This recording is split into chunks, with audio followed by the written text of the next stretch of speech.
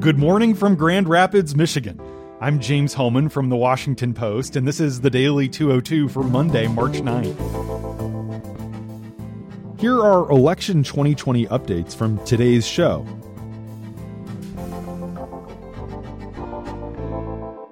The first thing Bernie Sanders wants you to know about Joe Biden is that he's his friend and a decent man.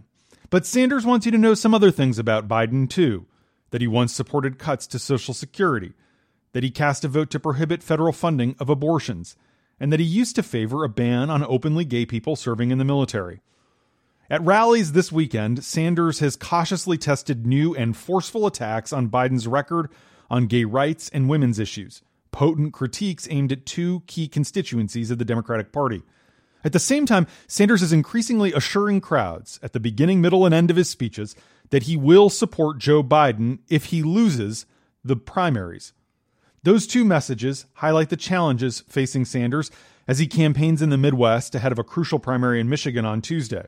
He campaigned here yesterday and held a rally last night at the University of Michigan with Alexandria Ocasio-Cortez. He's in Detroit this afternoon.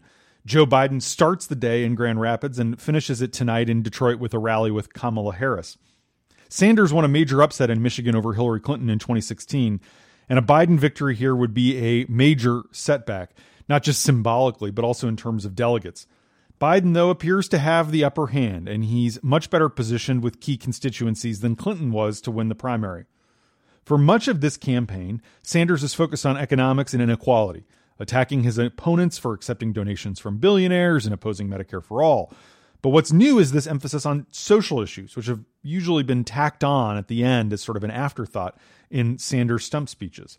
The new lines come at a critical moment for the Sanders campaign, which is trying to find some way to regain momentum after losing 10 of the 14 states on Super Tuesday. Tomorrow, in addition to Michigan, Idaho, Mississippi, Missouri, North Dakota, and Washington will also vote. Though Sanders racked up wins in early states, he's struggling. And now, according to the AP, he's trailing Biden in delegates. Biden could start to rack up an insurmountable lead among delegates if he does as well as expected on Tuesday. On the stump, Sanders frames his new attacks as a way to emphasize his own liberal record, noting that he supported gay rights when it was not fashionable, unlike Biden. The supercharged contrast on social issues, Sanders says, is crucial to give voters a clear picture of who has the vision to lead. Now, the Biden campaign didn't return requests for comment about the new attacks from Sanders. In recent days, Biden has largely avoided taking on Sanders directly, instead pitching himself as the unity candidate. Sanders has at times looked uncomfortable making these attacks. Absent during the sections of the speeches on social issues are his typical gesticulations and booming crescendos. Instead, he reads carefully from his notes, looking down intently, often taking several rhetorical heaves to wind up to his point. The strategy comes with risks. Already there are fears that Biden may not be able to energize Sanders' base if he wins the nomination. Many Sanders supporters have expressed uncertainty about whether they'd cast ballots in November for anyone but Bernie. As he's escalated his attacks against Biden, Sanders has sought rhetorical cover by pointing out that the eventual nominee will have to be able to withstand the president's bellicose campaign style, and he's stressed that President Trump will be a very formidable opponent for a lot of reasons, and that's why women in the LGBTQ community need to be excited about the nominee. Unlike when he's talking about Biden, cautiously, Sanders' comments on Trump are scathingly personal. He calls the president a pathological liar, a fraud, a racist, and an autocrat.